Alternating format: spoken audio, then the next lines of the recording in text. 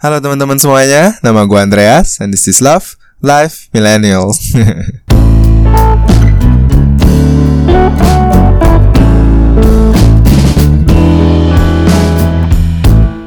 Alright, episode kali ini adalah something yang gue tunggu-tunggu banget karena gue lagi bareng sama beberapa orang yang seru abis. Dan this is also kayaknya pertama kali podcast yang gue berempat, so it's gonna be super crowded. Gue nggak tahu caranya gimana, but ya udah ya, bodo amat.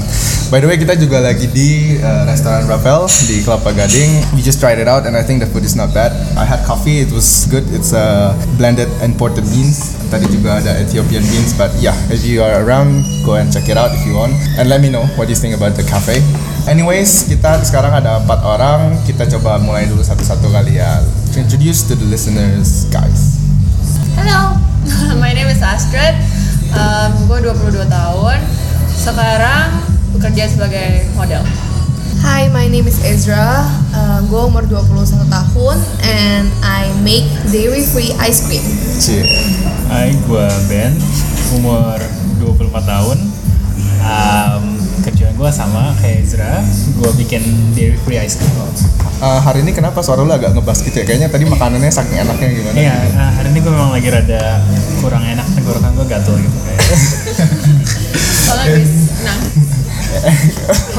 Ya, jadi hari ini kita juga lagi masih sambil mengenang ya. Kita show our condolences buat Kobe Bryant yang baru aja pass away karena accident. So hope for the best for the families and stuff. But our friend here Ben tadi baru aja menitikkan 3-4 tetes air mata atau mungkin lebih ya. Lebih sih, cukup banyak. Ya, but anyway, hari ini kita bukan mau ngomongin tentang Kobe Bryant, kita lagi pengen ngomongin tentang hidup sehat in general, atau mungkin in particularnya lebih ke arah vegan. Menurut gue ini sebuah tren yang belakangan jadi mulai banyak hype, I guess, karena mungkin zaman dulu dipikirnya itu something yang benar-benar orang khusus mau bikin badan lah, atau mungkin yang benar-benar pengen ya it's a religion, tapi sekarang udah lebih kelihatan ke arah lifestyle.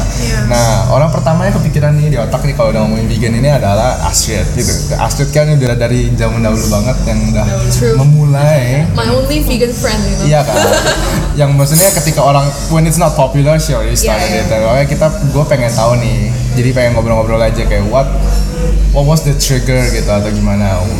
Jadi dulu pas udah lulus SMA sih kan banyak kayak video-video YouTube tentang kayak how you stay lean gitu kan. Terus and then I stumbled upon this girl called Freely the Banana Girl. Terus dia tuh kayak makan 30 banana gitu sehari. Terus gue kayak kok bisa gitu, tapi dia kurus banget, kok bisa dia makan 30 pisang sehari kan. Terus gue kayak siapa yang gak mau kayak makan sebaik itu dan tetap kurus. Terus ya akhirnya gue cobain makan raw till 4 namanya. Jadi pagi-pagi makan buah, siang makan buah, malam baru makan cooked foods gitu kan, nasi and stuff. Tapi terus gue makin malah gendut gitu, naik kayak 10 kilo kan. Terus ya We saw that. Iya, you people saw that. Terus gue nggak depresi sih, cuman yang kayak kok gue malah gendut, kayak ini bullshit banget, dia tetap bisa kurus gitu. Iya. Terus akhirnya gue mulai merasa kenyang lah, karena tiap hari gue makan kebanyakan. Terus ya udah gue mulai kurangin. Terus lama-lama gue turun lagi 10 kilo.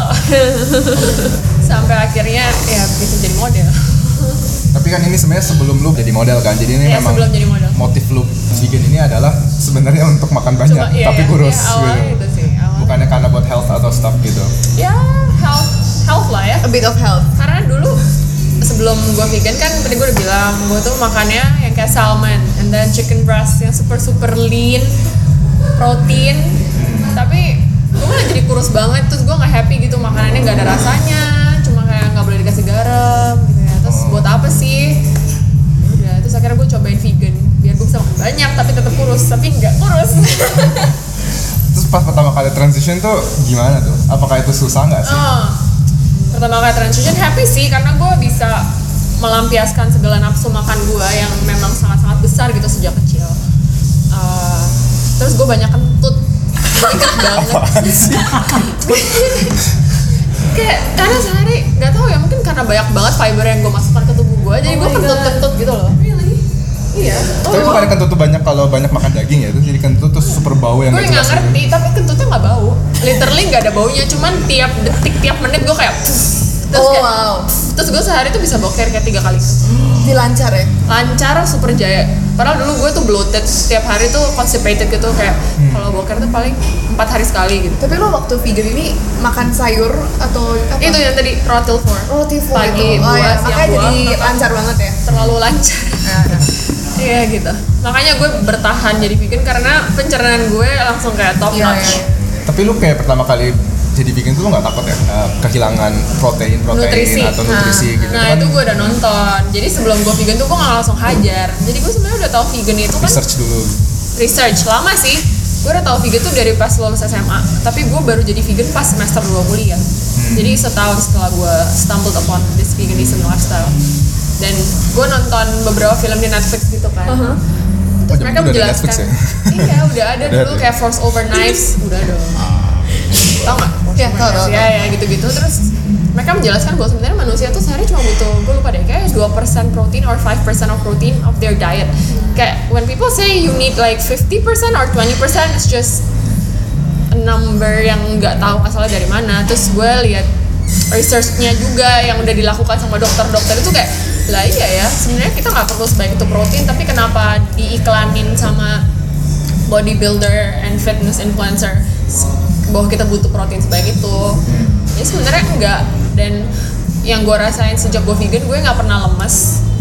Gue bahkan sembuh dari darah rendah gue. Oh. Ya, terus dan gue ngecek darah kemarin semuanya kayak normal, bagus semua dari so jadi ya mungkin karena sehat gue lah. cocok juga gitu. Iya, iya. Jadi pertama lu pindah itu pindah agama, opposition pasti ada dong. How did you handle that? Pertama susah banget sih, gue malu banget dulu pas jadi vegan karena keluarga gue Chinese semua. Iya, iya. Terus kalau gue lagi makan bareng keluarga, awalnya gue nggak tahu gue harus apa karena gue ini udah label myself as a vegan nih.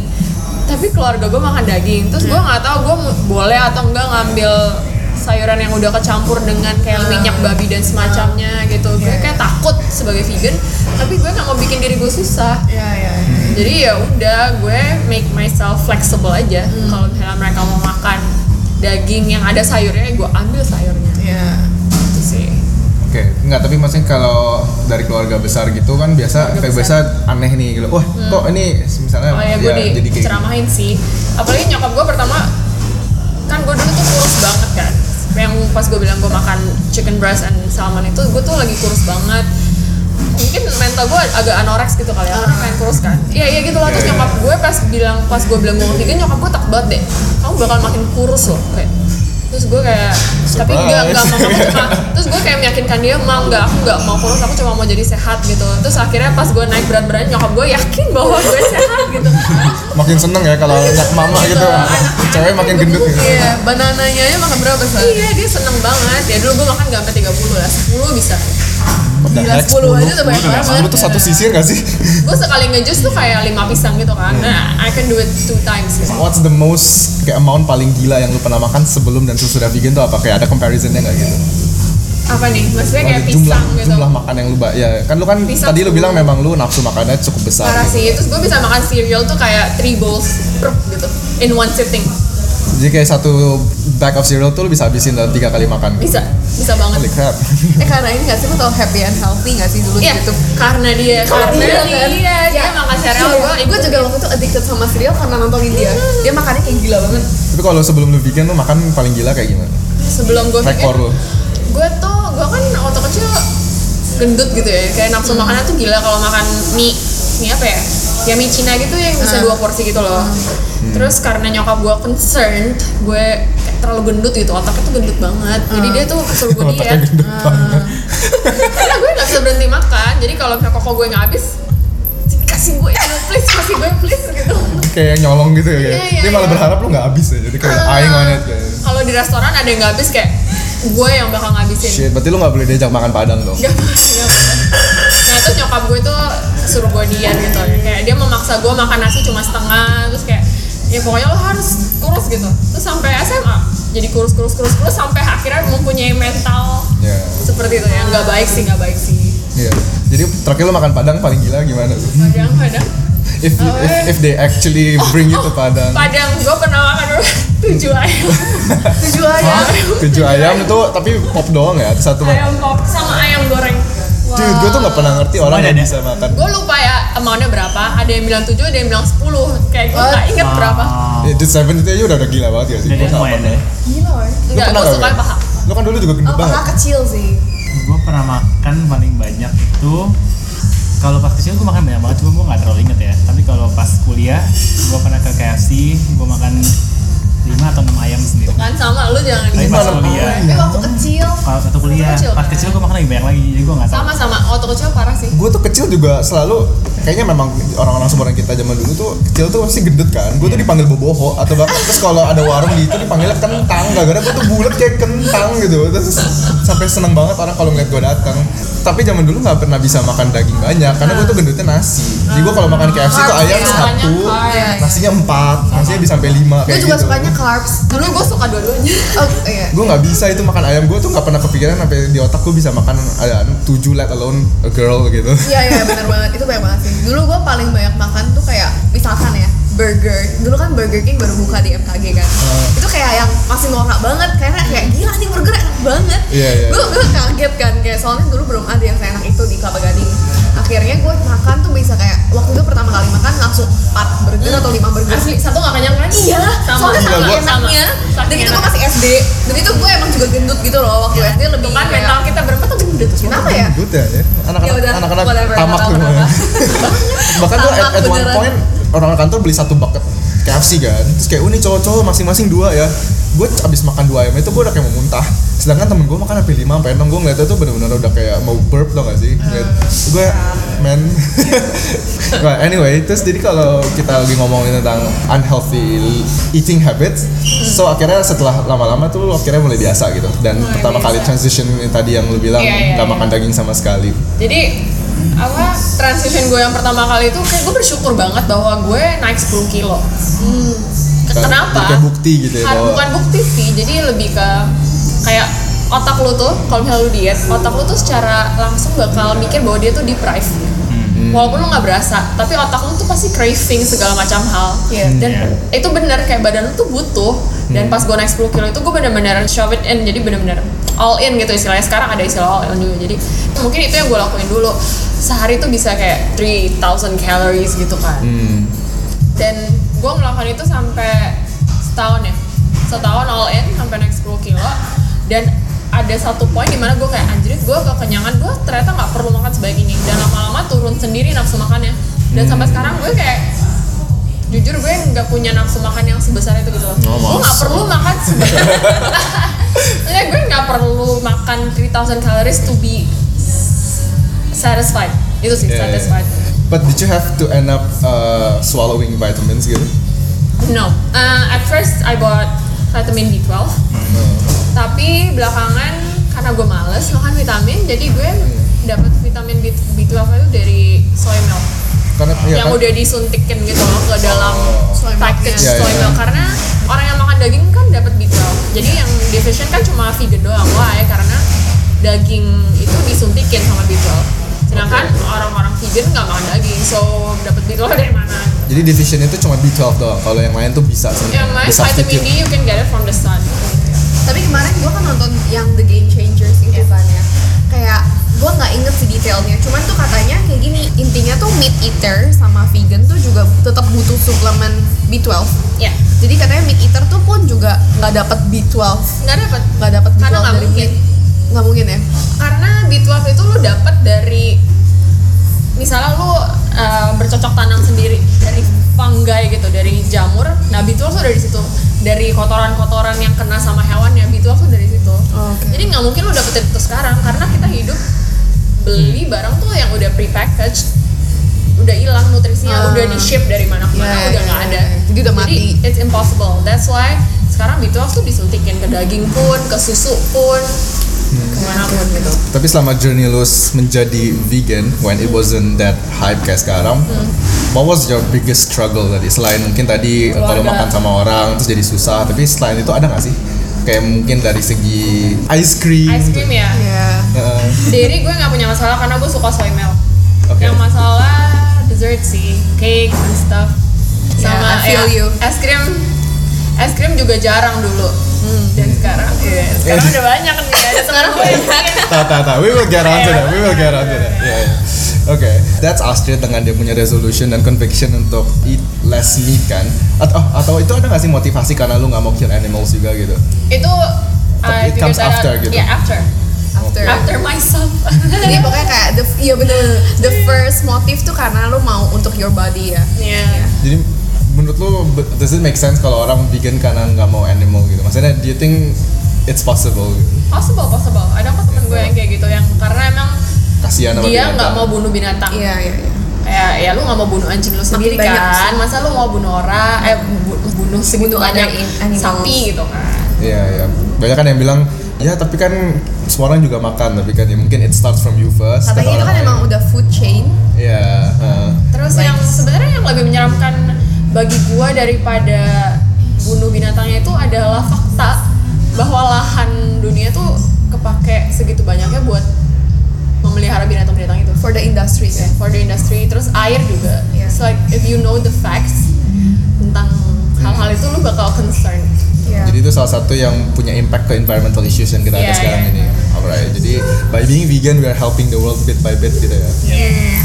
Okay, that's cool. Okay. Yeah, taking part of Jadi itu kan tadi dia punya apa ya? Revelation lah gitu. Nah, kalau menurut dari kalian nih berdua atau mungkin gue juga lah, gue kan juga gue nggak vegan kan. Yeah. Kayaknya yang paling susah tuh apa sih kalau buat kita mau jadi vegan? Lebih ke apa ya?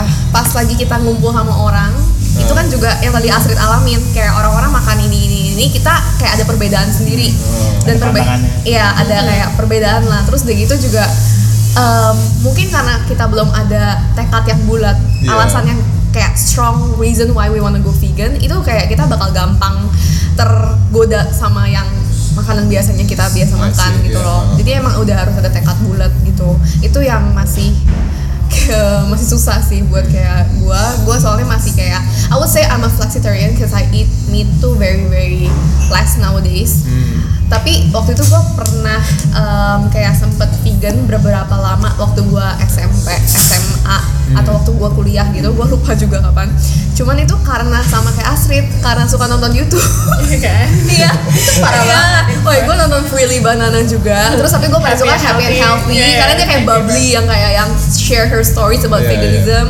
Terus yang kayak makanan dia enak-enak, dia makan cereal di dress up pakai apa-apa segala macam, itu kayak bener-bener enak. Sama nonton Mami Tang. Mami Tang. Wah gila, itu gue Mukbang, kerjaan gue terus dia nonton orang makan. masak-masak segala macam, gue suka ngikutin resepnya. Ternyata masih mentalnya gendut ya. Iya, iya, tetap kayak makanan dia. We only care about that. Kalau Ya. lu Ben gimana? Lu pernah nggak kepikiran mau jadi vegan? Kepikiran pernah, cuman gue pribadi sebenarnya gue itu bisa dibilang anti vegan lah, lawannya vegan karena gue dari kecil itu dari gue lahir sampai gue lulus kuliah itu umur 21 gue sama sekali nggak bisa makan sayur. Kalau gue makan sayur gue bisa muntah-muntah. Like, walaupun itu disembunyiin di mana, maksudnya kayak kelihatan di luar nggak ada sayur nih, pas dimakan udah ditelan tuh udah mual banget. Jadi badan lu bisa Muntah-muntah. ngedetect. Iya. This is Iya. veggies. Seanti itu. Nah baru mulai bisa makan tuh semenjak ketemu sama Ezra. Oh. Pelan-pelan dicekokin sayur nih, There's nothing all about it. I was like, makan gak nih sayur? Ya. Makan. Kalau nggak dia Todong gitu. diancam putus gitu kan. Akhirnya udah gue coba pelan-pelan kan makan, tetap sampai sini ternyata not that bad. Mungkin karena memang dulu kan masih kecil, mungkin ada sesuatu yang salah dengan badan gue. Sekarang udah bisa gitu. Or your mindset. No, it's not mindset karena tiba-tiba kan kalau lu paksain makan aja kayak disembunyiin bisa muntah gitu. Kalau macam mock meat gitu, yang palsu, daging palsu gitu. Iya, ada yang Beda palsu. lagi kayaknya. Nah maksudnya tapi kan itu makanya bukan sayur, tapi it's like ada yang misalnya dibuat dari sayur juga itu Tapi bisa muntah nggak? carbs lah ya, nasi. Kalau carbs bisa. Kayak veggies yang kayak kentang. Kita bisa. Oh gitu. Berarti leaf ya. Jadi kalau green. Iya, benar-benar cuma kalau green Yang aja bener-bener ya. sayur kayak. Jangan salah, gue juga gak suka salad. Coba tanya Andre. Gue gak pernah mau makan Salad. Iya, jadi I had this like wrong misconception kalau yang vegan itu kan sukanya salad kan. Iya, Iya, benar. Gue juga I've kira been gitu. there to a lot of restaurants yang suka salad. Dia benci Dia sama selalu ngajakin gue makan nih ke Eat your kafe, greens. terus kayak oh ini This is mau yours. pilih salad apa, gue kayak are you serious dude? Just give me salad. Tapi actually ya, yang I discovered about vegan itu adalah it's more like habit sih. Jadi kayak kalau lu udah dibiasain lama-lama nggak berasa karena pas akhirnya dicobain misalnya it's not that bad gitu. Yes. Memang kalau sekarang gue di tahap yang dimana gue belum nyari makanan vegan. Tapi kalau let's say gue dikasih makanan vegan terus, kayaknya bisa. Paling mungkin ada I need like 1 or 2 days to fulfill my meat desire gitu. Lebih karena ada situasi yang pas untuk gue makan gitu. Tapi kalau misalnya ketika lagi nggak ada momen gitu ya balik lagi ke mindset semula, ngapain gue harus nggak makan daging gitu. Iya, jadi again pertama butuh conviction kayak Ezra bilang untuk supaya kita mulai, dan kedua ya butuh a clear goal supaya kita bisa konsisten juga sih saat itu. Dan mungkin kita butuh orang-orang kayak banyak kayak Astrid ya. Jadi kalau banyak yang vegan kita ya nama ikut-ikutan Iya, juga kan. benar. Ya tapi Bawa komunitas. still jangan sampai ada label gitu sih kayak lu vegan lu enggak, maksudnya do Iya, it's what just makes you comfortable do lah. what do you gitu kan. Ya. Okay. Actually gue waktu itu yang gue bilang gue sempat kepikiran vegan adalah di bulan November tahun lalu. November 2019 waktu itu gue sama Edra join di satu bazar vegan, Workspace namanya. Dan waktu itu gue cobain makanan di sana. Terus ternyata pas gue rasain, gila enak-enak juga ya ternyata makan vegan ya. Jadi gue cobain satu-satu enak, dan gue ngomong ke Edra, sebenarnya kalau misalkan ini bazar bisa ada tiap minggu, gue bisa jadi vegan. Gue bilang gitu. Oh ya. Gue dari yang nggak bisa makan sayur bisa jadi vegan. Cuman sayangnya di Indonesia menurut gue masih cukup sulit buat Iya. cari makanan yang misalnya kayak contoh gue mau makan yang daging gitu. Misalkan gue demen ada satu kemarin gue makan mie chashu-nya dari The Good Food. Ya. Feel good food. The Good Food, yes, Feel Good Food itu. Endorse dong ini. Dan Shout out itu to Feel gue Good Food. baru pertama kali makan kayak kaget banget. Gila ini enak banget gitu. Iya, iya, Tapi iya. kan pilihannya udah itu aja. Gue masih belum banyak pilihan di Indo. Iya, Dan iya. gue untuk di Indo masih cukup susah lah buat vegan. Mungkin kalau gue tinggal di US atau di negara lain yang udah banyak makanan vegan dan lain-lain dan orang yang udah lebih aware dengan peduli lingkungan, mungkin gue bisa. Tapi Mahal. ya, I was about to say that karena selain presence di Indo juga nggak banyak, kalau ada pun mungkin kayak terlalu niche gitu ya, jadi itu mahal, dan kadang-kadang orang mikir gila lu makan yang gak daging lebih mahal daripada makan yang daging, kayak it doesn't make sense. Tapi gitu. sebenarnya kalau misalnya kita kayak mau masak sendiri makanan rumahan atau kayak kita makan keluar, sebenarnya banyak yang kita bisa veganize. Kayak misalkan gado-gado, Vegan. gado-gado itu dari sananya emang udah vegan. Nggak usah pakai telur. Iya, nggak usah pakai telur. Ketoprak juga, Ketoprak, maksudnya iya asinan. vegan right. Terus habis itu kayak nasi Bihun nasi goreng. liwet, bihun, apa segala macam itu sebenarnya no animal product, kecuali abis itu kita tambahin daging sendiri. Terus misalkan kayak tahu tempe itu kan famous banget kan di luar negeri, bahkan itu yang kayak orang luar negeri, orang-orang vegan cari gitu di sana. Jadi ya itu sih kayak kita emang mesti bisa pilih-pilih yang mana yang kayak nggak mahal tapi bisa kita enjoy every day. Kita Soalnya mix mungkin up. itu juga mahal kan karena kreativitasnya ya. Iya, Kadang sih itu. gue kayak nggak kepikiran gitu, gila lu bisa bikin chashu nggak ada dagingnya gitu. Bener-bener karena itu sih. Kepikiran aja gitu ya It menunya. takes more gitu. effort juga. Sebenarnya tuh paling gampang lo temuin di Indomie nggak sih? Ada kan Indomie Indomie vegan ada. kan? Indomie vegan Nggak right? semua. Nggak Yang semua. bawah Ada beberapa I vegan kan? forgot Iya. which one. Paling kalau lu Beli aja Indomie murah kalau lu banget. mau ada sih brandnya tuh. ada Lemonilo itu. Brandnya yang mirip Lemonilo kayak nggak brand nggak TV. Enggak ya, enggak vegan. No. DAAI. Oh, itu kan vegan. Daya. And actually we bought it waktu itu dulu, terus pas dicobain rasanya mirip kayak Indomie. Iya, iya, iya, Cuman iya. kurang kotornya aja gitu kayak. Bener-bener kurang kayak Kalau Lucu mau sih. kotor dapur sehat. Yang something yang banyaknya endorse Nasi gitu. goreng rendang gitu. Kayak banyak dulu kan juga apa tuh yang martabak yang vegan. Iya. Yang lucunya pas kita bawa kasih orang yang non vegan terus kayak Kayak apa ya rasanya ini rasanya kurang terlalu kotor bersih ya, gitu kayak kan, aneh kurang gitu ya terlalu. margarin gitu. Mungkin kayak mulutnya juga ya itu sih belum Iya, biasa iya, sih. iya, Gitu. Tapi We're kalau lu used to jadi the dirty stuffs. jadi kalau Yeah, lu I do miss the dirty stuff. ya, apa yang paling lu miss? Kalau let's say if you were not vegan. Martabak sih. Bener martabak yang Number keju one gitu ya. martabak keju. Yeah. Jadi kan kalau supaya kita bisa makan yang kayak gitu kita butuh tadi substitute. Nah untuk dessert ini kita kebetulan dua manusia ini Dua lagi manusia yang mencoba untuk inovasi juga ya, mengkreasi Membuat- sebuah dessert yang dimana untuk orang-orang kayak Astrid bisa enjoy, yang dinamakan apa? Lococo. Lococo Creamery. Ya, jadi Ben sama Ezra ini mereka lagi mengembangkan resep rahasia turunan keluarga bukan. Ya, jadi mereka lagi bikin ice cream yang ada yang soft serve, ada juga yang apa? Yang pint. Iya, ada Ice yang cream in pint. Pokoknya basically it's dairy free, very healthy, and it's guilty free. Jadi kayak lu makan Yeah. yang banyak nggak apa-apa gitu. Kenapa sih ada bunyi beatboxing? Coba Wah, dairy free gimana tuh sih apa pertama kali lu bikin Lococo nih? Apa sih? What was the goal? Jadi tadi kan gue mention sedikit waktu gue kayak orang kuliah gitu tuh gue emang lagi demen-demennya sama yang namanya explore vegan recipes. Kenapa? Karena jadi keluarga gue itu ada keturunan diabetes. Jadi my dad itu dia diabetes dan what I know about people with diabetes tuh mereka tuh tetap mau treats gitu loh. Mereka tetap mau yang manis-manis, mereka tetap mau kue once in a while, dessert kayak gitu. Jadi tuh gue suka kayak bikin-bikin yang sehat-sehat. Misalkan dulu yang dari paling simple banana bread. Itu kan dari dulu yang emang udah ngetren ya dari dulu orang-orang makan banana bread. Gue bikin sendiri banana bread yang bokap gue bisa makan, ganti gulanya, ganti tepungnya, segala macam. Jadi gue emang suka bikin yang sehat-sehat sampai akhirnya gue pas kuliah itu kan gue sempet ke UK. Itu gue udah kayak yang give up healthy food karena kayak yang aduh mau yang gampang aja sama di sana kan. Akhirnya waktu gue balik ke Jakarta, gue kerja kantoran, habis itu gue kayak one day sebenarnya gue tuh dari dulu emang udah kepikiran kayak gila gue pengen banget punya my own ice cream shop atau my own ice cream business karena emang gue tuh secinta itu sama ice cream. I would say that ice cream is one of my passion sih. Yang kayak dari dulu I know ice cream is my life gitu. Something like that ya. Yeah. Akhirnya waktu gue one day gue kayak mikir, oh my god, I really need to start making this ice cream happen. Karena waktu itu gue udah beli nih mesin es krim yang kecil gitu. Gue udah bikin, abis itu gue nggak bikin lagi karena waktu itu gue sibuk kerjaan bener-bener kayak nggak bisa bikin jadinya. Kantoran ya waktu itu? Kantoran. Dulu pun gue coba bikin es krim tuh gue dari kantor sore sampai malam gue bikin es krim. Gue coba eksperimen terus.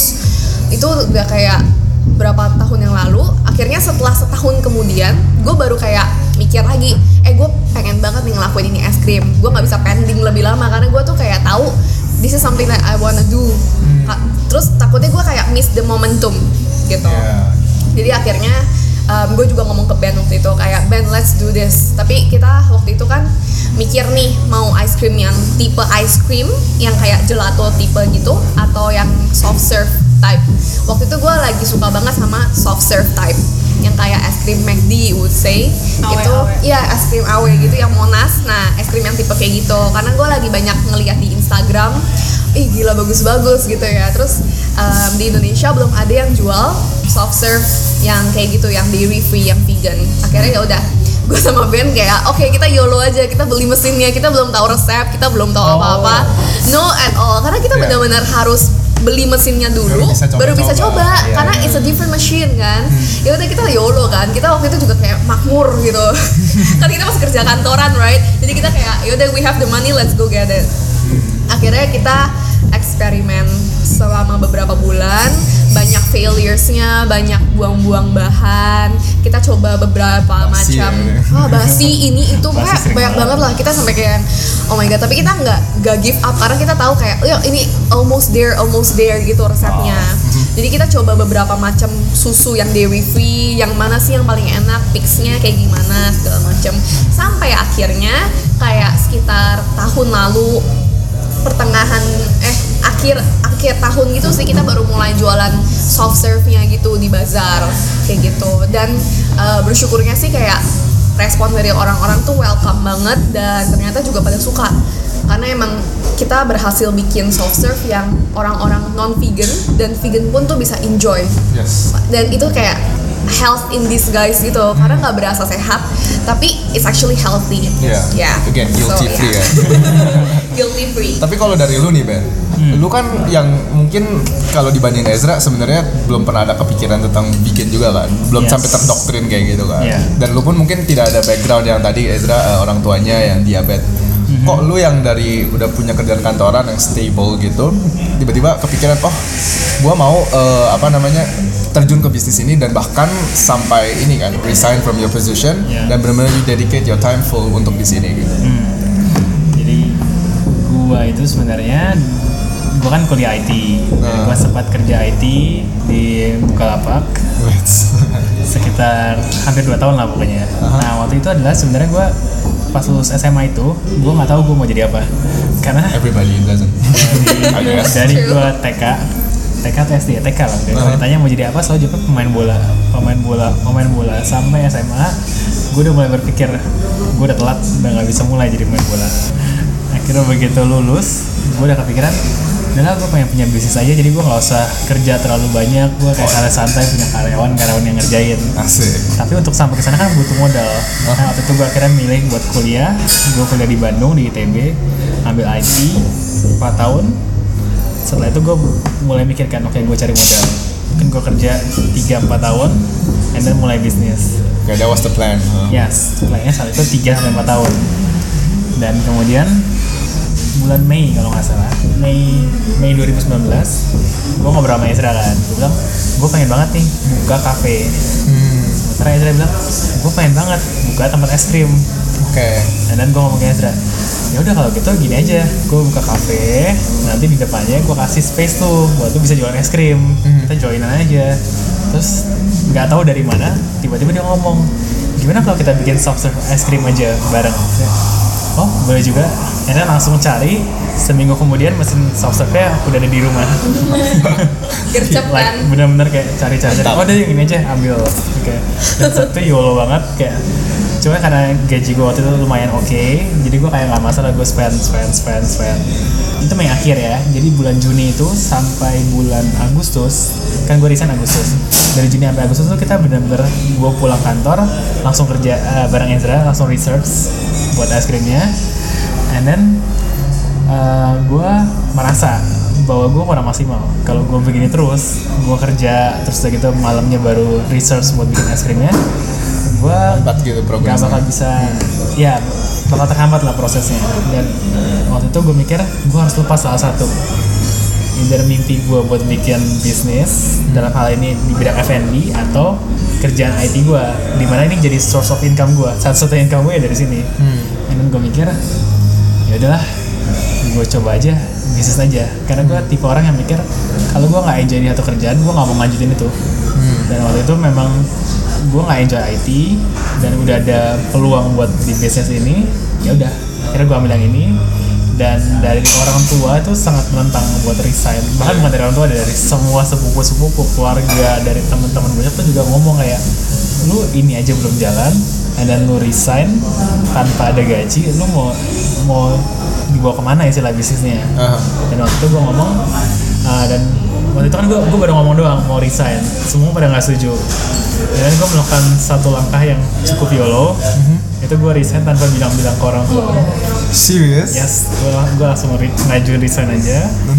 And then gue cerita ke Ezra dong, dan Ezra cerita ke orang tuanya. Jadi orang tuanya Ezra udah tahu duluan bahwa gue bakal resign sebelum orang tua udah tahu. Wow. And then celakanya adalah waktu itu 29 Juli kan nyokap gue ulang tahun. Oh, ulang tahun Nyokap gue ulang tahun. Dan waktu itu si Ezra bikinin kue buat nyokap gue. Jadi gue telepon nyokap gue, "Mi, kesini dong."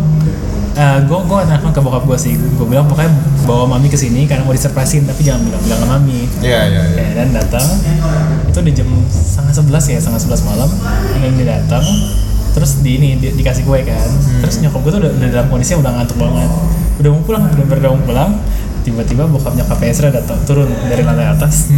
Akhirnya ngobrol lah mereka. Yeah, shit's gonna happen. Dan di tengah-tengah ngobrol itu nyokap gue kayak ngomong sesuatu. Dia bilang gini, iya nih si Ben kerja terus sampai malam, nggak tahu dia tuh kerjaan di kantor gimana. And then nyokapnya Ezra, bokapnya Ezra sama Ezra bertiga lihat-lihatan. Kita diam doang.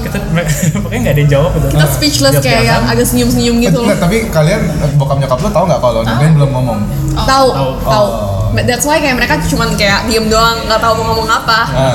And then nyokap gue nggak tau punya insting atau apa, dia kayak ngeliat Ezra sama bokap nyokap pada gandakan, dia langsung nembak ke gue, kenapa kamu udah resign ya? Iya itu di depan 3 orang. Yes. Wah gila. Terus And gimana? then gue bilang iya udah. Terus gitu kayak mereka banyak gue speechless, tapi gue kayak lega banget akhirnya gue bisa ngomong. Kayak terpaksa tapi ya udah lah ya whatever gitu. Ya udah akhirnya setelah dari sana Oh, habis itu tapi belum digubris dulu, kayak bonyok lu masih kayak act cool gitu. Jadi Iya. kayak pas Iya, selesai karena dulu, di rumah masih orang. dialog. Nah. Terus ya udah pokoknya setelah itu kayak ditanya kenapa nggak ngomong gini-gini, terus gue bilang karena kalau gue ngomong pasti nggak bakal boleh dan itu bakal jadi beban juga buat gue. Akhirnya gue memutuskan buat YOLO.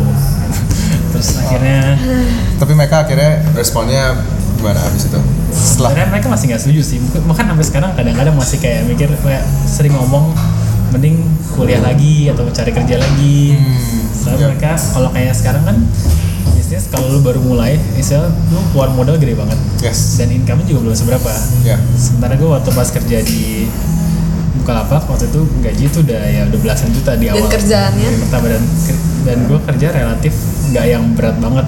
Cuman jauh aja ya, kebun jeruk kan. Nah enggak, gue di Ampera di ujung bawah selatan. Sementara gue tinggal Kelapa Gading di atas utara, jadi tiap Yeah. hari kena macet bisa 3 jam, 4 jam. Tapi memang lu dari pertama kali di-introduce to the idea dari Ezra ini, lu memang melihat ini sebagai something yang lu bisa kembangin lagi gitu. Karena kan awalnya kan interest lu malah di cafe, Yes. which is actually weird karena lu bukan peminum kopi. Setelah Iya. dipikir-pikir ya. Bener-bener setelah dipikir-pikir dia juga ya. Why? Terus kayak dia bosnya tuh ada orang yang datang kafe kayak, "Pak, hari ini bijinya apa?" Saya kurang benar tahu saya ya. panggil. Iya, saya soalnya nggak suka kopi. Right, yeah. Ya, jadi gue tuh melihat kayak bartender tuh kayak yang lumayan cool gitu, yang Barista. Barista. barista. Bartender alkohol. gitu. Oh ya pokoknya dua-duanya lah. Gue pengen kayak jadi orang yang bisa bikin minuman yang enak buat disajikan ke orang. Oh, memang dari dulu punya passion di daerah F&B berarti. Iya, walaupun Gak pernah. gue nggak pernah dan sama sekali nggak suka kopi dan nggak pernah coba-coba minum kopi juga kan. Cuman waktu pas dia tawaran ini, gue melihat ini lebih mungkin ini sejalan sama visi gue. Dan gue juga suka banget es krim, gue sering banget cobain es krim. Ya. Sekarang udah jalan berapa lama? Oh tadi by the way dia lagi ngacungin jempol, cuma nggak kelihatan. Iya, nggak bisa dilihat Oh, siapa-siapa. ini YouTube nggak kelihatan bang.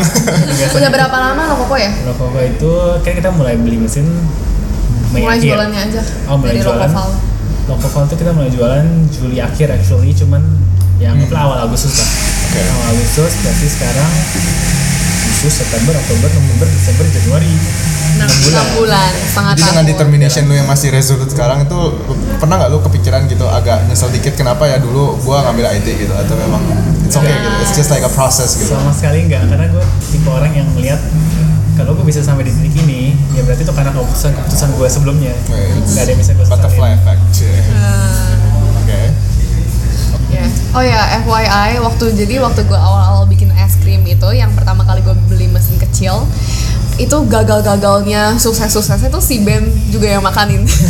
Masa masih gak enak banget. Iya. Saya ngajak gue ke rumah gitu loh. Iya, lu kan jauh rumahnya. Kalau Ben kan deket banget sama Gua dekat nggak diajak. Iya, kan dulu kan FOMO, apaan si FOMO. Andreas gitu kan. Ya, jadi kayak Ben tuh dulu kan kita pokoknya malam ya dia kadang mampir ke rumah gua pulang kerja, pulang kantor capek-capeknya gitu. Ben nih cobain es krimnya. Iya, Nggak cekokin. enak. Iya, aduh ini Nggak enak apaan nih banget. rasanya. Aduh, iya beneran deh guys. Jadi tuh waktu pertama kali dulu bikin tuh bener-bener udah ngerasain yang namanya es krim gak dingin.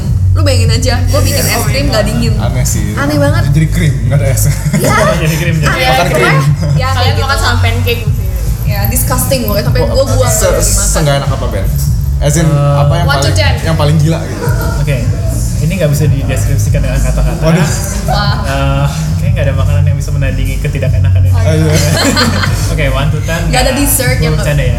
1 to 10, maybe 5. Oh, masih enak lah. Bagus. Kayaknya Average 3 lah, Ben. Karena habisin kan makanannya. Enggak, ada es krim yang bener-bener kayak yang Yang benar-benar keras. fail banget. Iya. What was yang bener-bener the biggest failure pas lagi es krim? Ceritain dong kayak pengalamannya. Kita pernah ya waktu itu bikin yang pas udah mesin soft serve, kita pernah bikin chocolate soft serve ya, dark chocolate soft serve tapi nggak ada rasanya. It's tasteless, nggak ada rasa manis, Tawar. nggak ada rasa pahit, so it's just Nggak like ada rasa coklat. milk tawar. Oh. And Tapi jadi es krim. jadi es krim, Jadi. tapi kayak waktu rasain apaan nih nggak ada rasanya. Terus sayang banget karena kita tiap kali bikin adonan ke dalam mesin soft serve itu nggak bisa dikit banget, Iya, mesti iya. kayak ada minimal berapa. Jadi kayak so much waste from that. Terus juga waktu kita bazar itu kita juga udah ngalamin yang namanya I think this is Listrik mati. iya listrik mati. Terus juga adonannya sempet kayaknya ini udah ada yang nggak enak. Jadi kita literally Ben waktu itu balik ke rumah dari Kemang ke Kelapa Gading untuk bikin adonan baru, bawa balik lagi ke Kemang Wow. Berapa lama tuh? karena ada yang rusak waktu itu adonannya. Gue di jalan bolak-balik 2 jam. 2 jam lebih lah, 2 jam Di lebih. rumah bikin adonan? Di rumah bikin adonan tuh untungnya gue masih ada sisa spare almond milk Iya. sedikit sama spare cashew milknya juga dikit. Ya gue bikin ya hampir sejam sih. Iya. Oke. Mungkin buat orang yang belum tahu Lo Coco nih, kayak Iya. coba lu jelasin dulu dong dari nama dulu deh. Why Lo Coco gitu? Oke, why Lo Coco? Jadi kalau ditanya sekarang, what's the meaning of Lo Coco? Loco itu tuh kalau misalnya kita Google artinya adalah Gila. crazy ya atau unique. Kalau misalkan kayak kata yang halusnya unique ya. Jadi kalau misalkan I explain to my parents, to my mother, kayak apa sih arti Lo Coco gitu? It's a unique. Loco is unique artinya. Okay, it's not crazy. What It's about unique. Coco? And then Remember so me. it's Loco, and then there's Co, right? You know Tiffany & Co. Tiffany & Co kan Yeah. Co-nya itu kayak company gitu kan. Okay. Jadi kayak Loco company. Okay. Tapi singkatannya Lo Coco. Oh, Yeah. alright. So it's like a unique company. It's like karena it's made by unique people with unique flavors. Atau kalau dalam sinonimnya by crazy people.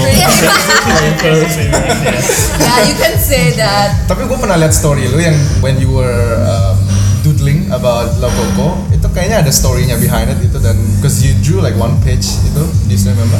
What was it?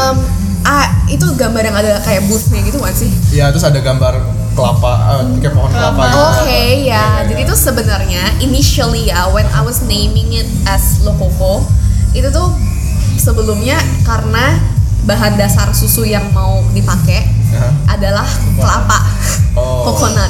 Yep. Sebenarnya awalnya tuh gue waktu beli mesin yang kecil, itu gue selalu eksperimen sama coconut milk and cashew milk, tapi agak dominan coconut gitu. Jadi makanya Lo Coco.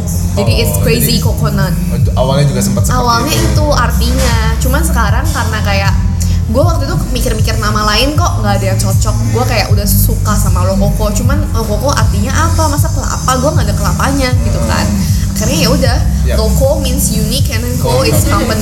Tapi why? Kenapa lo akhirnya nggak jadi pakai coconut? Karena you just don't dislike the taste atau? Karena waktu gue coba masuk ke soft serve machine, FYI itu tuh kayak yang our mix right now itu almond milk and cashew milk yang juga homemade, itu tuh jauh lebih clean taste-nya. Jadi kayak dia tuh kayak kanvas yang Kayak kopior. Es krim kopior gitu. kalau coconut iya Coconut kan, kayak kopior. Cuma kalau almond sama cashew milk itu itu enak dicampur jadi kayak clean taste. Yap. Gue campurin apapun ke situ tuh kayak bisa lu rasain rasa yang emang mestinya dia jadi gitu loh. Bukan kayak rasa kelapanya atau kayak rasa medenya gitu, tapi Jujur rasa ini beneran. Es krim vegan pertama yang bikin gue satisfied sih. Oh, thank you Astrid. Karena gue nggak pernah makan es krim vegan. Biasanya dulu tuh gue makan sorbet. Yeah. Karena gue nggak bisa makan gelato, gue depresi banget gak bisa makan es krim. Karena gue suka itu sama es krim awe. Ya. Terus tiba-tiba me too. teman gue yang ini mau bikin soft serve. Terus waktu itu gue sempet ke rumah mereka buat tasting juga kan. Iya. Terus gue kayak anjir. Oke. Black Sesame oke. Milk itu, Sip. Black Sesame Milk itu was like Black Sesame, mind blowing Iya. sih. Mind blowing. Sekarang kita ada yang ini kan, ice cream in pint. Nah, pint itu tuh bukan soft serve tipenya, tapi gue pakai yang mesin kecil gue itu loh. Yang itu tipe es krim yang emang kayak lu bisa makan di rumah, enjoy while watching TV or anything, Netflix and chill gitu-gitu. Oke. Jadi ya and kita chill. ada rasa yang black sesame sama yang apa namanya vanilla pineapple. Itu yang rasa baru sih. Oke. Ya. So tadi ketika lu ngomong yang journey lu atau your quest to find the best recipe, Ya. itu berapa lama sih trial and error? Oke, berapa lama Ben? I'm quite bad kita with mulai time. bulan Juni, and then sebenarnya di bulan Juli kita udah dapat rasanya enak. Oke. Terus kita coba taste test ke orang-orang. Iya, kita Mereka panggil pada teman-teman datang. pada datang. Mereka pada bilang, oh ini enak banget. Cuman kan ada masukan kan, oh ini kayaknya kemanisan deh, oh ini bisa ini dikit. Kurang creamy lah, Akhirnya apa kita segala perbaikin lagi resepnya sampai di bulan Pas Bagus. perfectnya itu. Terus kita udah mulai bazar. Oh. Iya. Waktu itu ada bazar gereja jadi internal, dan itu kita udah mulai jualan di sana dan respon orang ternyata wow banget ya. Bahkan Actually, ada yang bela-belain datang gitu ya. Maksudnya kita kan post juga di Instagram. Kita bakal ada bazar nih di sini-sini. Ada orang jauh rumahnya dari mana gue lupa, pokoknya bukan dari Gading, dari mana cuma karena dari Instagram dia bela-belain datang ke gereja gue buat Iya. beli. Itu tapi buat taste test. Iya. Buat ke rumah gue ya. Sama ke Kemang. Karena actually mereka taste test itu sebelum gua ke Shanghai juga. So it Iya. was like around awal tahun 2019 tuh mereka udah mulai coba-coba godok-godok rasa resepinya juga gitu. Iya. Kalau memang dari lo sendiri, what was your favorite flavor? Kan setelah mereka udah coba nih, Dulu yang paling apa ya? mind blowing tuh apa? Dulu gue suka apa sih? Pasti black sesame. Dulu tuh kalian bikin Matcha, iya. Matcha iya. itu enak Matcha. banget. Dulu Matcha. mereka pernah bikin matcha So stay tuned, mereka akan sama keluarin. sesame seeds. Iya. Sesame Itu kita belum keluarin loh. Nanti. Iya. Just a little bit curious, karena kalau dulu ya kalau mikirin dessert vegan itu yang salah satu yang paling sering keluar itu kan adalah ice cream yang dulu made out of Yes, banana. banana ice Yes. cream. And it was also one of your favorites. Gue suka banget juga dulu. I love it. Astrid pun dulu kan suka I can make bikin it gitu. myself. I know, me too. I make it ya. myself. Nah tapi kenapa akhirnya lu nggak mencoba untuk use that as your first foundation lah Ya, untuk oke. your rasa? Fun fact, tadinya dulu gue juga udah pengen bikinnya es krim yang dari pisang tok. Karena I find inspiration a lot dari luar negeri ya. Karena luar negeri itu kalau untuk masalah yang vegan yang kayak bikin jadi apa-apa, inovasinya tuh mereka emang cepet banget, maju banget gitu inovasinya tuh keren-keren lah. Jadi gue tuh ngeliat ada brand-brand yang juga jualan es krimnya bener-bener based by banana doang. Jadi itu kan much healthier ya, karena no added sugar, no preservative segala macam. Bahkan juga nggak pakai susu lagi gitu, nggak pakai apa-apa lagi. Gampang juga gitu istilahnya. Jadi gue coba dong. Tapi gue pengen bikin dia tuh bukan kayak yang cuma ice cream biasa, yang scoop gitu lo bisa bikin sendiri di rumah kan. Yep. Kayak lo tinggal blend frozen bananas and then done. Gue tadinya mikir pengen bikin dia jadi kayak soft serve juga. Jadi tetap pakai mesin soft serve itu, tapi base-nya cuma dari banana. Nah, itu salah satu resep yang gue coba sebenarnya waktu gue pertama punya mesin soft serve itu.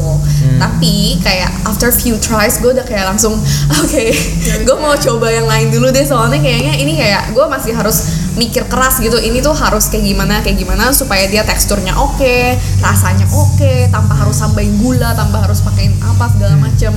Waktu itu tuh gue kayak struggle di situ. Jadi supaya gue nggak stuck di situ lama, gue move on ke yang other base gitu. Which is sekarang yang almond milk, Yes, cashew. almond milk cashew. Dan mungkin karena kalau banana itu juga kan dia very very strong ya. Kita kalau misalnya campurin sama yang you're lain right. juga banananya itu kencang banget. Iya, jadi lu bakal tetap berasa banananya. Lu mau rasa matcha, chocolate, pasti jadinya chocolate banana, matcha banana, pasti kayak gitu. Oke. Ya. Jadi sekarang what is your plan for your future product? Kayak how do you come up with new flavors gitu? Apakah itu karena sekarang lagi trial and error juga, atau mungkin lo lagi cari apa tadi yang lo bilang added value-nya supaya this is something yang memang unique atau crazy, nggak biar loco kan? Ya, to be honest ya, kayak kita nyari flavor innovation tuh sebenarnya nggak perlu susah-susah. Kayak lu tinggal Instagram, tinggal Google, semua rasa tuh udah ada. Orang-orang udah pernah bikin.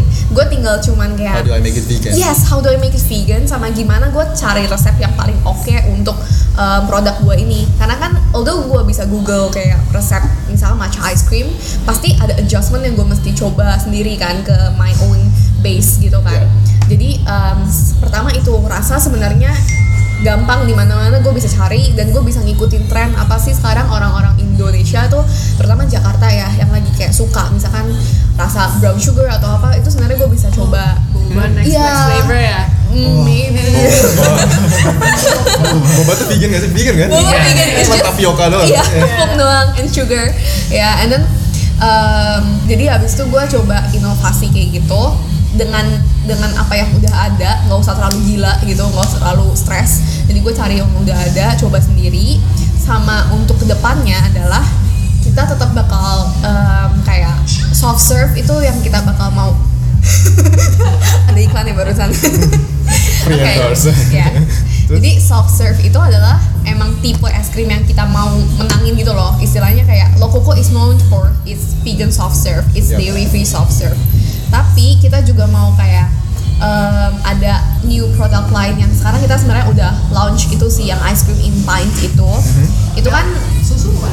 ya susu udah ada. Susu actually kita cuma punya yang dark chocolate flavor. Itu karena waktu awal-awal kita belum mulai jual es krim ya. Jadi kita kayak perlu let's try to make some income dari this local file, dari this dark chocolate milk. And then ternyata people love it. I haven't tried that. Oh you di rumah habis. Itu stoknya habis. Ada ya? It's okay. Ada ya? Is it vegan? Bisa ya? It's vegan. No, It's not vegan guys. Oh, Jadi kayak it is the version of Valrhona fudge tapi in milk version Yeah, gitu yeah, loh.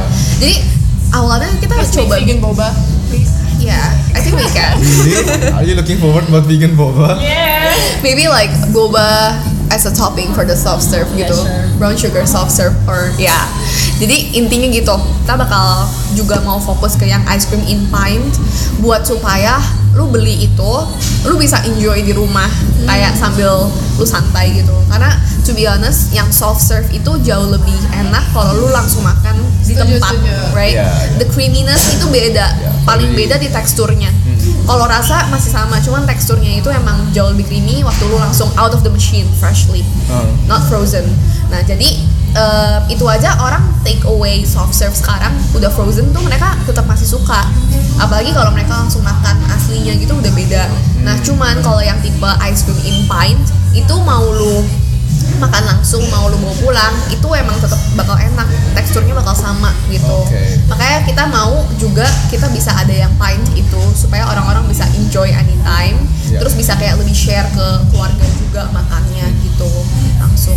Talking about texture, tadi kan kayak Astrid juga kan dia sebenarnya suka yang gelato kan. Yeah. Is it actually possible untuk bikin tekstur seperti itu? Ya, it's possible. Sebenarnya ya, I wouldn't say yang ice cream in pint kita tuh gelato texture. Dia masih lebih ke tipe ice cream texture aja sih ya.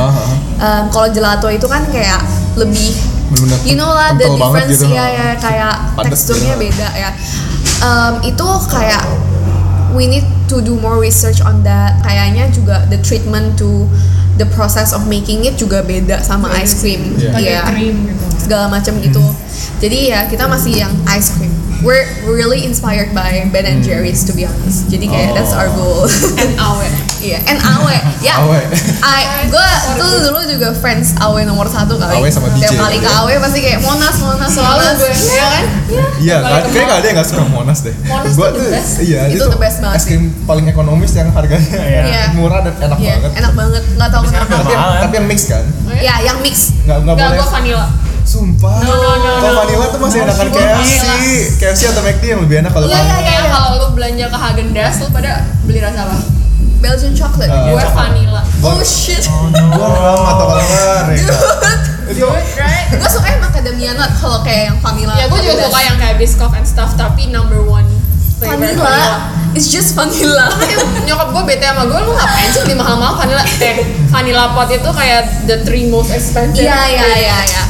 Kalau Tidak, beneran itu pakai mahal. vanilla pot, it's worth it ya. Oke, darling. vanilla, strawberry, coklat. Gue nggak Dulu suka strawberry di sama Campina ada yang coklat. 3 in 1 seember. Iya, benar. Nah, Campina gue cuma ambil Vanilla. Vanilla. Gue selalu suka yang mix. Enggak mau Campina kopior waktu itu bang. Kopior ya? Allah. Nah, tapi kalau lu ya ternyata kan sebelum Lokoko itu ada, dulu kan juga pernah ada es krim yang kayak gitu, yang nggak usah kita sebut lah brandnya. Yeah, But pernah. what do you think? Apa yang menurut lu Lokoko punya as an edge dibandingin that one gitu? Pertama tekstur kembali lagi ya, karena es krim vegan lain di Jakarta yang pernah gue cobain itu rasanya terlalu sorbet-ish. Jadi terlalu apa sih namanya? Kayak icy. Icy. Yeah, Jadi just the texture. as shard kayak shardnya Iya, tuh iya, ada iya, gitu loh, iya. berasa makan Berasa es-esnya gitu. es serut atau gimana gitu loh. A bit watery kan biasanya. Iya, a bit watery. Terus rasanya terlalu kelapa, terlalu coconutty gitu loh. Jadi ya gue kurang suka lah. Gue pengennya awe gitu. Terus kayak Harus awet. harus awe. Awe please endorse Astrid. Ya terus ya udah khusus punya Andra creamy, bentuknya soft serve kayak awe nggak suka apa lagi gue. Terus ada cone-nya juga, cone-nya vegan. Just curious kalau di dalam dunia permodelan nih, how prominent is veganism there gitu? Apakah memang kan mungkin kan karena seorang model kan harus menjaga Figure-nya. badannya kan? Apakah artinya mereka juga ada tertarik dengan hal yang seperti itu atau ada aja segmen yang orang yang agak gue nggak peduli gitu ya, just gonna eat what I eat. Jujur di Jakarta model-model yang gue kenal nggak ada lagi sih yang vegan. Oh, you're the only one.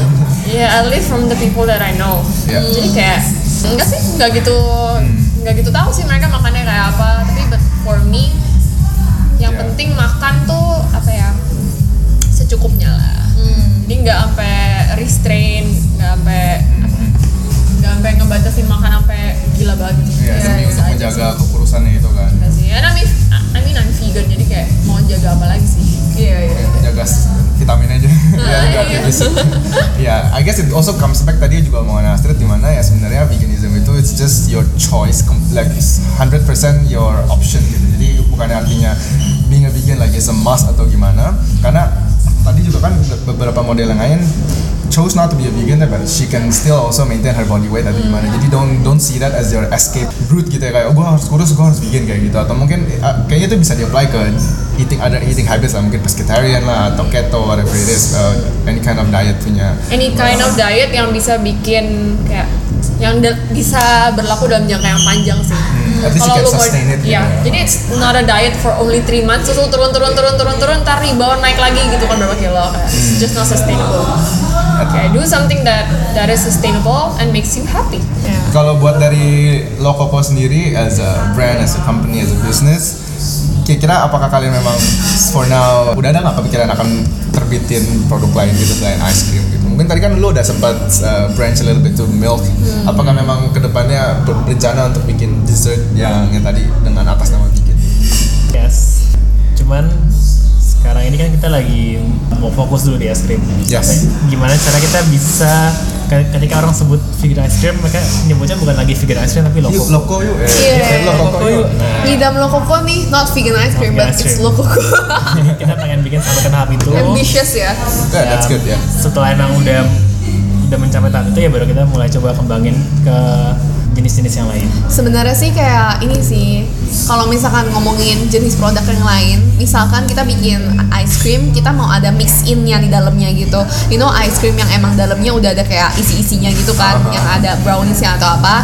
Nah, kayak maybe we can consider kayak brownies-nya itu yang di dalamnya itu juga something new from us gitu loh. Although dia mungkin gak shine sendiri, tapi dia mix in.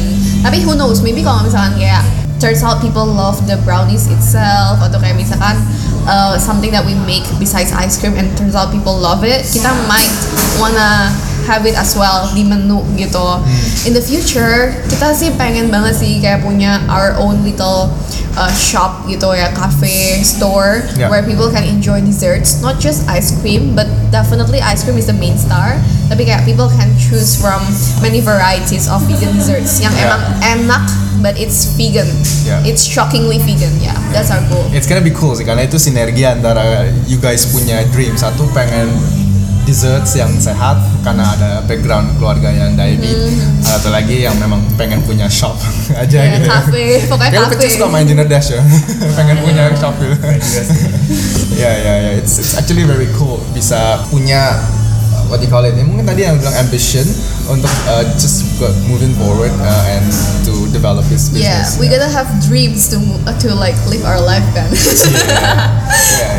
Yeah, I guess the biggest takeaway yang bisa diambil dari our talk today, probably it's gonna be conviction. Karena from dari Astrid juga kan dia udah mengasih tahu dia pertama kali gue udah punya determination itu untuk seperti ini, and she stayed true gitu. Yeah. And she wouldn't be able to be consistent kayak gitu kalau dia nggak ada clear vision of what she wanted gitu. Yeah. She wants to have a diet where she is content with what she eat, but at the same time it benefits her dari segi kesehatan. Terus dari Ben juga tadi kan melepaskan kerjaannya yang udah cerita udah rewarding lah, cuman sekarang mencoba untuk venture to something yang mungkin jauh lebih economically risky, Yeah. tapi it's something that you like and that's ultimately kan ya semua orang you wanna be happy gitu kan. Kan super idealisme banget kan. But I guess ya looking at him now he's enjoying that ya. Ya content ya. Kalau Ezra juga she's doing what she likes. Kayak I've always seen her as an artisan karena dia memang selalu suka bikin dessert. Dulu di gereja juga bikin cookie, bikin macam-macam lah gitu. Yang pokoknya if you think sweets, ingat ya Ezra. Tapi kalau sweet, Oh, Ezra. Jadi dari segi gitu. So Ben is technically sweeter than Ya, Ben is sweeter than me. Manis gitu. Ya. Untuk kalian yang belum pernah ngeliat muka Ben, boleh di stalk Instagram Nggak usah. Kalian Prove it yourself. Jadi kalau misalnya mau langsung aja ntar ke Bazar Lokoko yang Oh, you're right. Langsung ketemu in real life. Meet and greet ada maskotnya loh. Dan dibolehin sama yang empunya ya. Sama Mas Ben ya namanya. Also just kepikiran juga ya. Gimana sih kalian bagi kerjaan kalau lagi di Lokoko? Apakah semuanya ya udah digabungin ada kalanya apa lu langsung bagi atau memang ada certain people punya certain function? Oke, jadi kita tuh biasanya awal banget tuh pas nentuin resep kita bareng-bareng. Jadi Ezra yang lebih berpengalaman, dia tahu listnya apa aja bahan yang bisa dipakai buat bikin soft serve. Dia juga dari Google dia cek, karena kita coba satu-satu. And then karena gue lebih pintar secara matematika dan lain-lainnya dibanding dia, gue bagian istilahnya menghitung, oh ini resep ini harusnya kurangin ini, and then kalau buat laporan keuangan dan lain-lain itu jelas bagian gue. CFO. Ya, tapi untuk desain dan lain-lain itu jelas banget bagian Ezra. Jadi sekarang ini kerjanya lebih ke kalau production bareng-bareng buat bikin resepnya. Cuman karena Ezra sibuk buat desain dan hubungan keluar ke supplier dan lain-lain, production lebih banyak gue yang megang sekarang. Untuk secara production. Tapi untuk desain semua tuh, ya pokoknya kalau lihat desain Lokoko kan bagus-bagus semua. Di Instagramnya, di cupnya Masih semua. pas-pasan lah. Itu bikinan Ezra dengan aplikasi yang pas-pasan. Don't mention it. Ya, Itu our own application. No, everyone knows. Jadi Ben itu sampai tahu matematikanya sampai to the ngomongin measure untuk template dan untuk desain ya. Jadi Yeah. fun fact gue pun baru tahu kalau mereka desain mereka punya cup itu sendiri. So every cup that you receive is customly made by them. Handmade. Gitu. Handmade, kita gunting sendiri Gunting cupnya. sendiri, Jadi terus maaf dihitungin kalau bisa kurang rapi. Berapa sentimeter dilem Yeah. sendiri. Yeah. It's dedication at its Yeah. finest sih. Yeah. Ya. Yeah. Keren lah, keren. Kedepannya semoga bisa keep that vigor in your business dan ultimately juga your vision lu punya mimpi untuk open up that thing. So if you keep it vivid, then I think you will be able to live it. Gitu. Amen. Okay, I think that will be it for our talk today. It's been really fun. Gila, 4 orang ini memang orang-orang yang masih punya motif ya. Loko. 4 orang ya. Termasuk Andreas. Ya, gue juga dong. Self proclaim jadi. Pokoknya Secara halus dia memuji diri sendiri. Oke. Yeah. Anyway, it was like really fun to talk. Thank you very much untuk your stories, your insights. It's really fun, at least for me. And I hope yang dengerin juga mendapat inspirasi dan juga siapa tahu bisa membuka bisnis atau punya dream yang sama asal jangan kompetitor sama Lokoko ya. Yeah. Kalau bisa sih jangan ya guys. Atau mau jadi model, Nah. silakan hubungi. Bener-bener. Nah, ya bener banget. Jadi kalau ada yang mau misalnya bantuin Lokoko gitu kan, siapa tahu punya talent apa, atau kalian pengen cobain ice cream vegan, trust me, gue pun yang bukannya vegan, I think they are really good ice creamnya. Jadi ya cobain and see for yourself apa yang rasa kalian yang suka. Kalau nggak salah yang belakangan ini best seller banget yang Valrhona Fudge sama yang Sea Salt. Ada juga bahkan mereka combine it together, jadi you got the best of the both Valrhona world. Salt. Yeah. And then kalau suka yang asam, blueberry lemon. Yeah. The blue My moon favorite. one. Nah, atau kalau ada yang cuman literally mau hangout sama band juga bisa ada Instagramnya. Langsung hit us up. Manis Yeah, ya. he's really sweet dan ceweknya pun bolehin kok. Jadi apa yang kalian tunggu lagi ya? Ceweknya bolehin asal beli Lokoko dulu ya. Habis itu kayak murah banget ya. 1 pint cukup loh. Iya. Atau kalau public misalnya property kayaknya dia. iya, atau ada yang butuh modal yang tinggi, Iya. mukanya oriental banget. Iya, sih. iya, iya. Udah Yang sering sibuk. bisa lihat di mana-mana lah. Udah Iya. tinggal buka TV, buka HP, kelihatan semua. Oh ini Astrid. Iya. Ya. Cari aja gampang. Gampang. Okay, that will be it. Again, thank you very much. Thank you for listening. I appreciate you guys. Hope you have a good day, a good weekend, and an even better one ahead. For now, let's say bye-bye to the 3 of these people. Bye. Goodbye. Bye-bye. Thank you Okay. everyone. Yeah, bye-bye.